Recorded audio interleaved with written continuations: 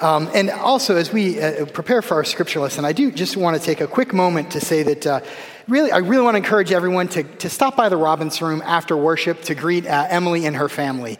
Often when pastors start, we like to have a few months of build-up to get excited. However, I couldn't wait a few months for that. And so Emily was willing to start right away graciously for us and forego that buildup. So please do take a chance after worship to stop by to meet Emily and to say hello to her family and to welcome them to our church.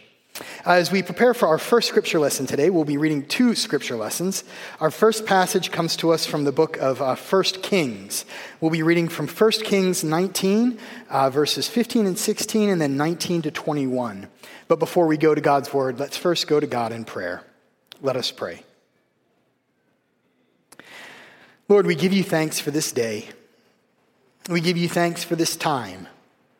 Wherever we may happen to be, we thank you that you have given us this opportunity to come together and to turn to Scripture and to hear your good news proclaimed. We ask as we read the words of Scripture this day that the Holy Spirit who inspired their writing would inspire our hearing, that we might come to know you in a deeper way. In Jesus' name we pray. Amen. 1 Kings chapter 19, beginning at verse 15. Listen to the word of God. Then the Lord said to him, "Go, return on your way to the wilderness of Damascus. When you arrive, you shall appoint Hazael as king over Aram. Also, you shall appoint Jehu, son of Nimshi, as king over Israel. And you shall anoint Elisha, son of Shaphat, of Abel-Meholah, as prophet in your place." So he set out from there and found Elisha, son of Shaphat, who was plowing. There were 12 yoke of oxen ahead of him, and he was with the 12th. Elijah passed by him and threw his mantle over him. He left the oxen, ran after Elijah, and said, "Let me kiss my father and my mother, and then I will follow you." Then Elijah said to him, "Go back again, for what have I done to you?" He returned from following him, took the yoke of oxen and slaughtered them. Using the equipment from the oxen, he boiled their flesh and gave it to the people, and they ate. Then he set out and followed Elijah and became his servant. This is the word of the Lord. Thanks be to God.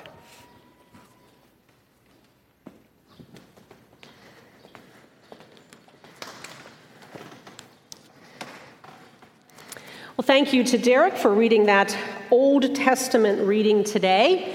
I know your bulletin looks a little different today, right? A little different that we have two scripture passages to look at. And that one of the reasons is because we are trying to follow the lectionary this summer.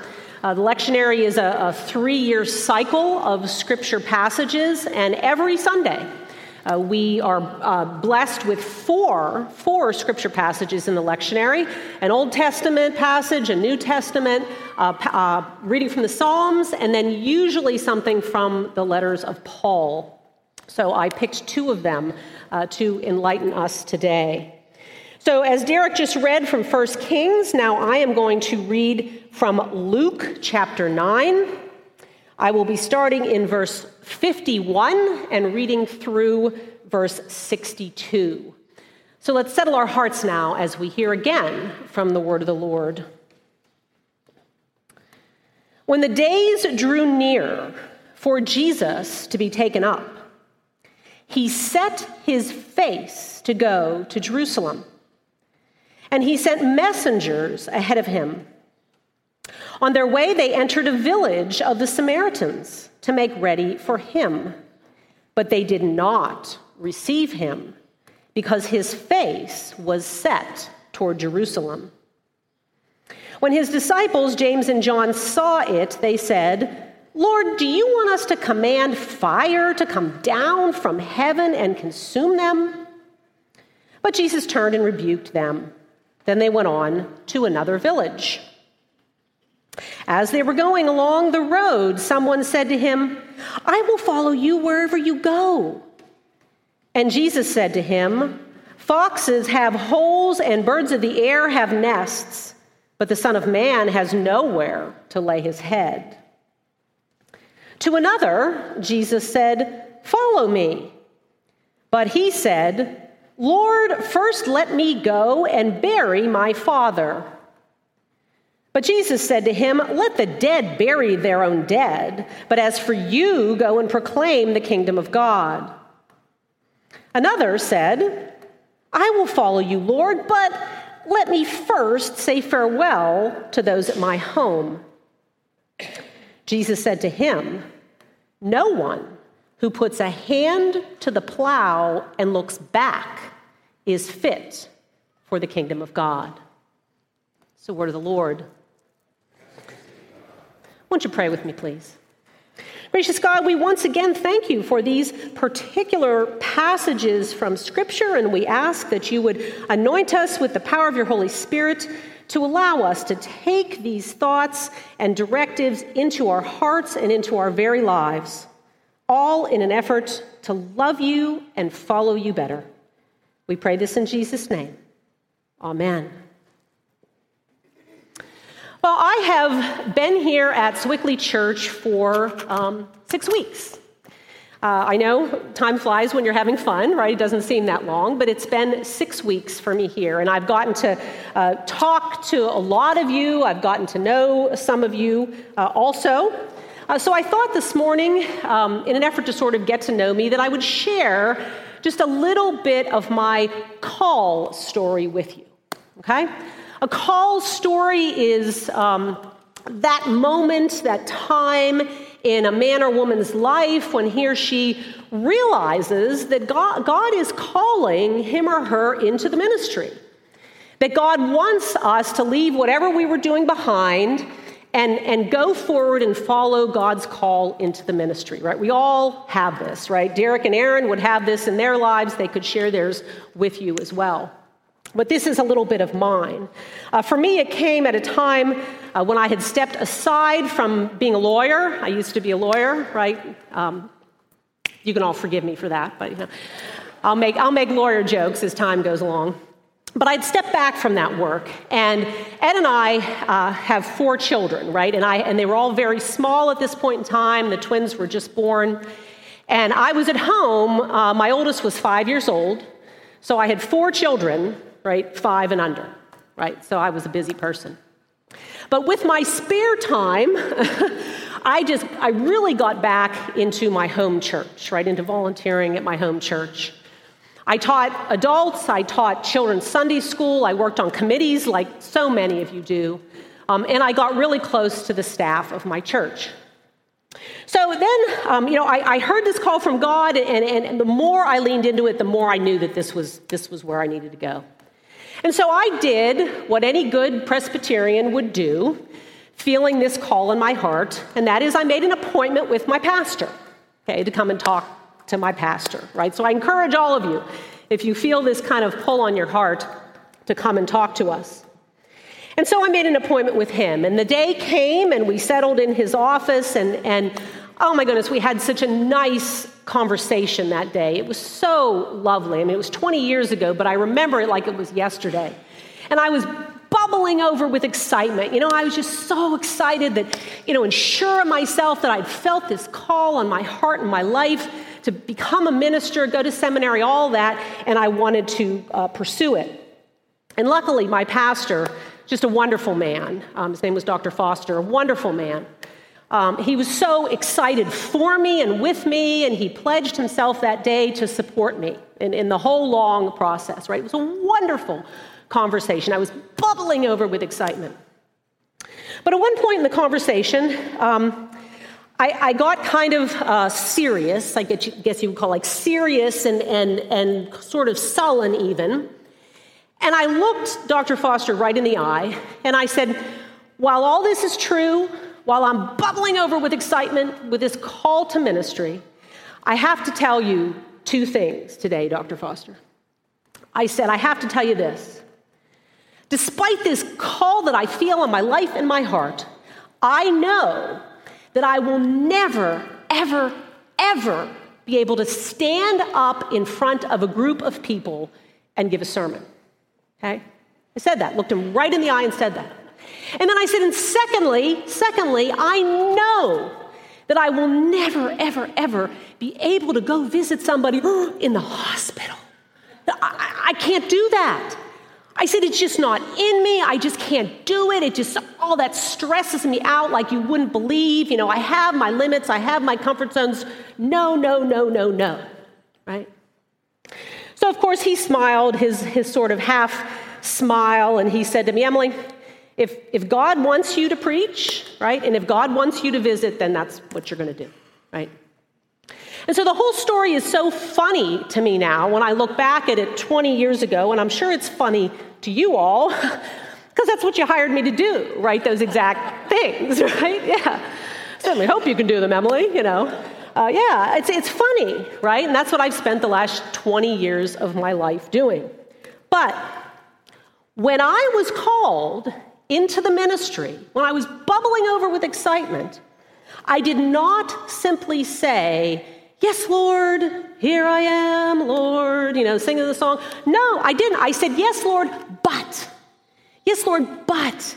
I got this over here, and I got that over here, and I can't, and I won't, and blah, blah, blah, blah, blah. Right? That's what I said. I was full of excuses, okay? Full of excuses. Now, I hope you noticed that in our scripture passages for today, we saw some excuses coming out of people's mouths as well, okay? We saw some pretty good excuses. In our first passage from the Old Testament that Derek read a few minutes ago from 1 Kings, we saw the great prophet Elijah, right? One of the greatest figures of the Old Testament, right?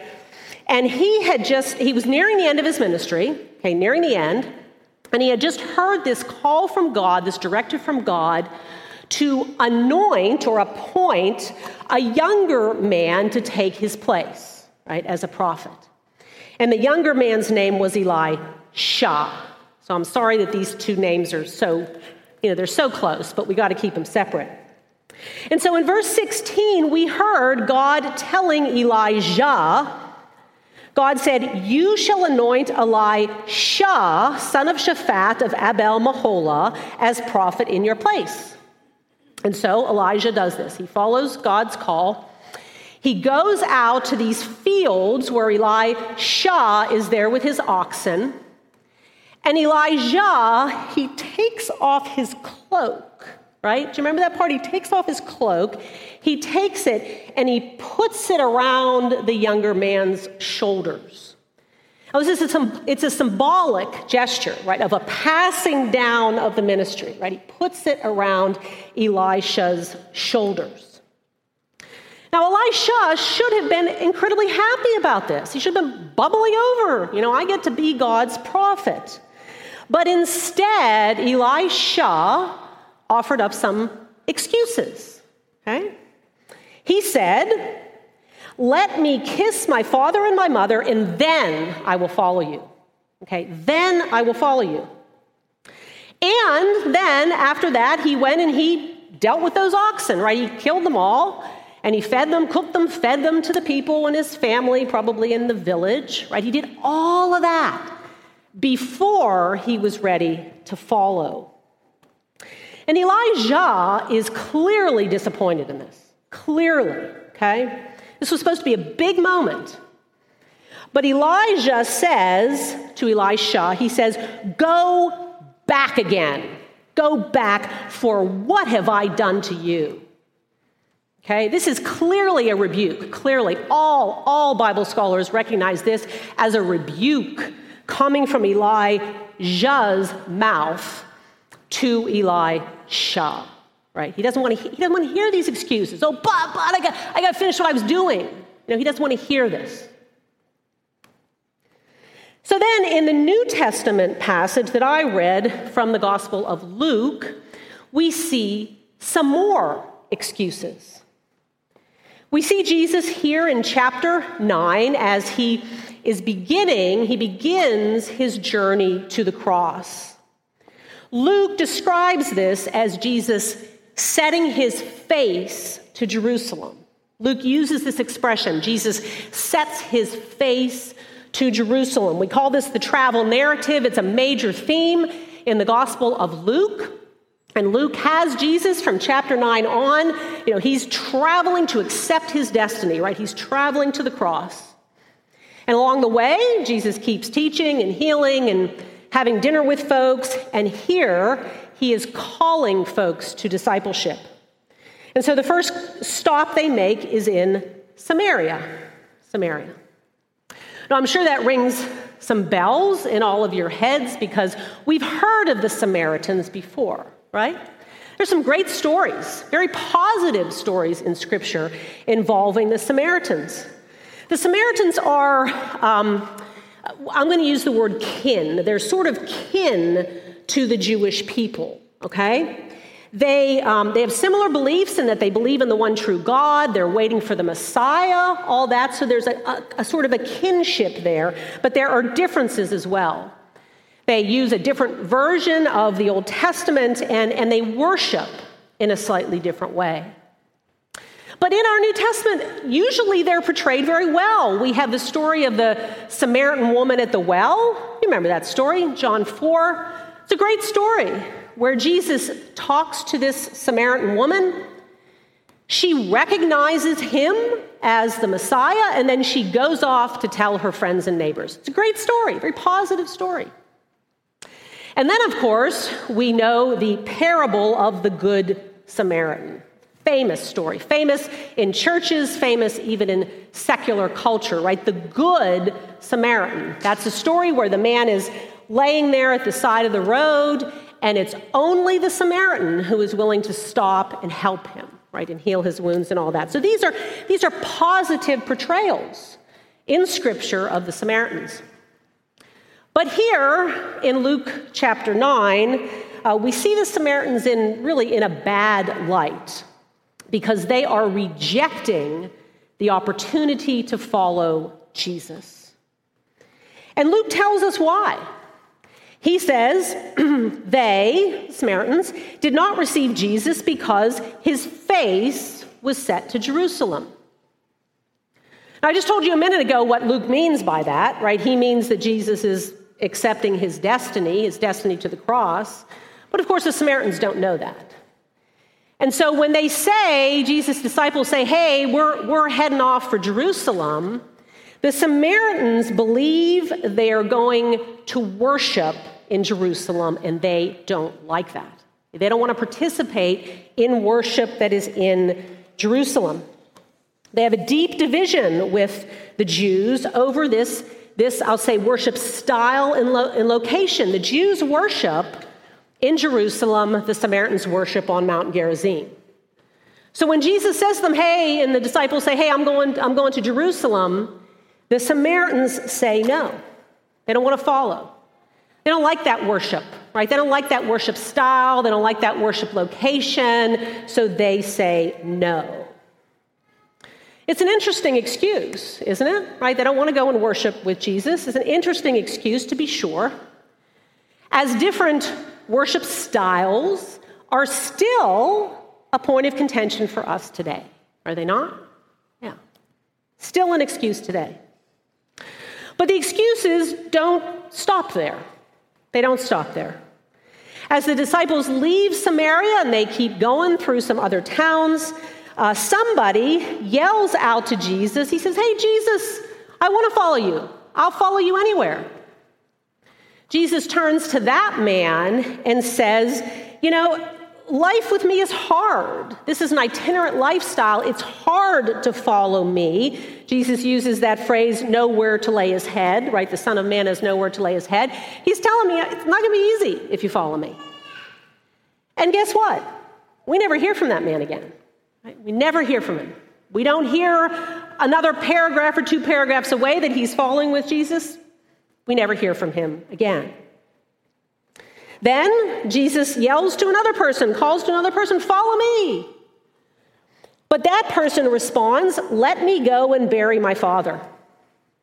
And then a third person says, okay, I will follow you, Lord, but first let me say farewell to those at my home.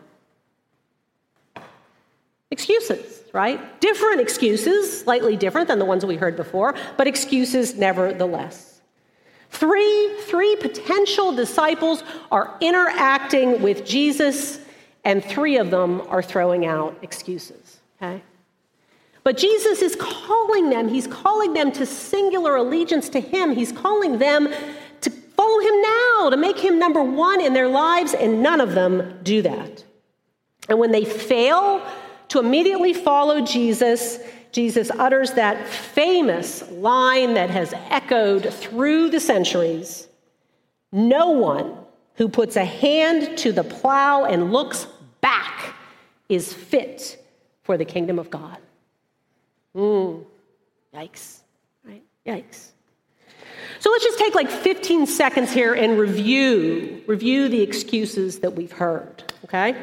When called by God or by Jesus, Old Testament or New, into discipleship, we've heard folks claim family obligations, right? We've heard the words father and mother several times. We've seen work obligations. That was Elisha when he had to go and take care of his oxen. We've seen different worship preferences. Okay, some people didn't want to go because they didn't like the style of worship. And we've seen what I'll call a distaste for the itinerant lifestyle, right? This guy just didn't, he wasn't ready to give up his comfy bed and follow Jesus. Now let's be clear here. None of these excuses are inherently bad, right? They're not anything that we would call sin. But they're all things that got in the way. They got in the way of these folks following Jesus, right? So that's why they're problematic. And let's not forget my great excuses, right? My great excuses. When I felt that call of God on my heart and I was bubbling over with excitement, right? All I could think of was, no, I can't do this. No, I can't do that. No, that stresses me out. No, that takes me out of my comfort zone. No, blah, blah, blah, blah, blah, blah, blah, right? That's what was in the forefront for me, right?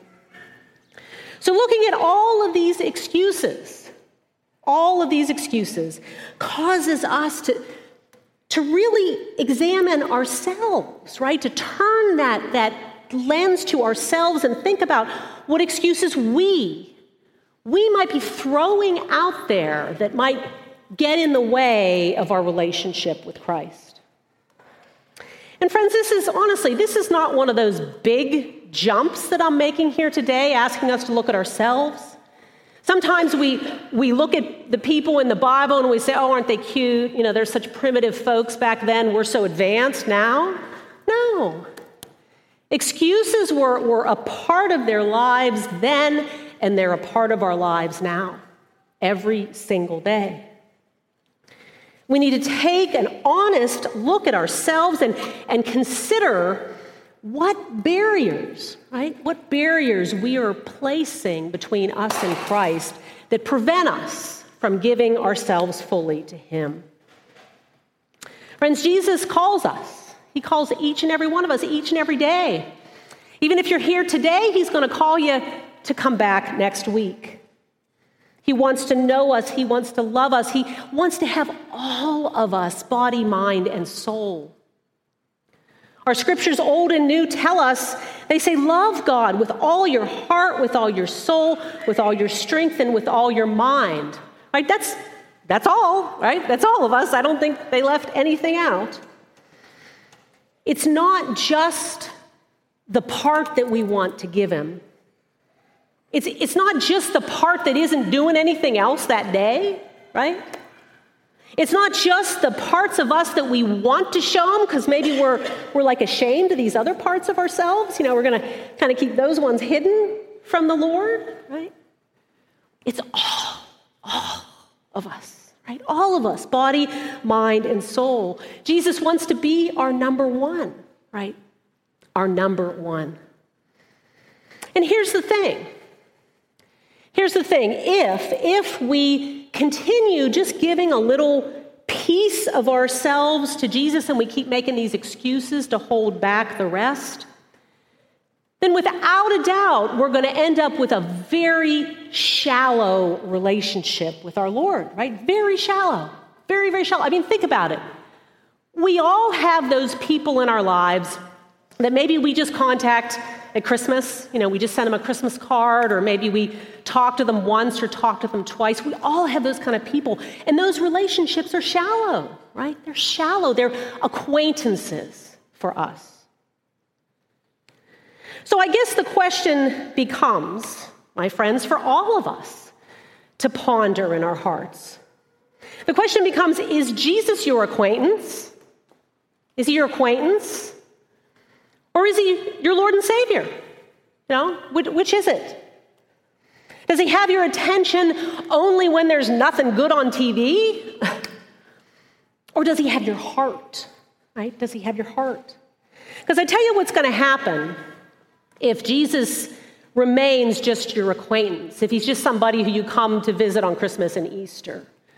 Right? Here's the reality of it. Every single one of us here today, without exception, is going to have times in their lives when the bottom drops out, right? Just boom, right? Every one of us. I don't care if you live in Sewickley or not, right? This is going to happen to you, right? Boom. The bottom's going to drop out. The job is lost, the marriage crumbles, the child is sick. Right? This happens to all of us. And if Jesus is only your acquaintance, well then, he's not able to be there to pick you up in these times, to be that one row of footprints in the sand. Remember that old little, it was on like a little card. When did I see those? Why did I see those single footprints, Lord? Well, it was at those times when that I carried you, right? Jesus won't be there to carry us through those times if we just give him like this much of ourselves. That old hymn goes, on this solid rock I stand, all other ground is sinking sand, all other ground is sinking sand. So without that firm relationship in Christ, we will all sink in the sand along with our bag full of excuses. So my friends, I suggest that we learn from this passage in Luke. I suggest we take one of these lazy, hazy days of summer and really evaluate ourselves and our relationship with him, right? What might we be holding back from Christ? And then talk to him about it, right? Pray with him about it, and then work on giving all of ourselves to him. No more excuses. Praise be to God. Amen.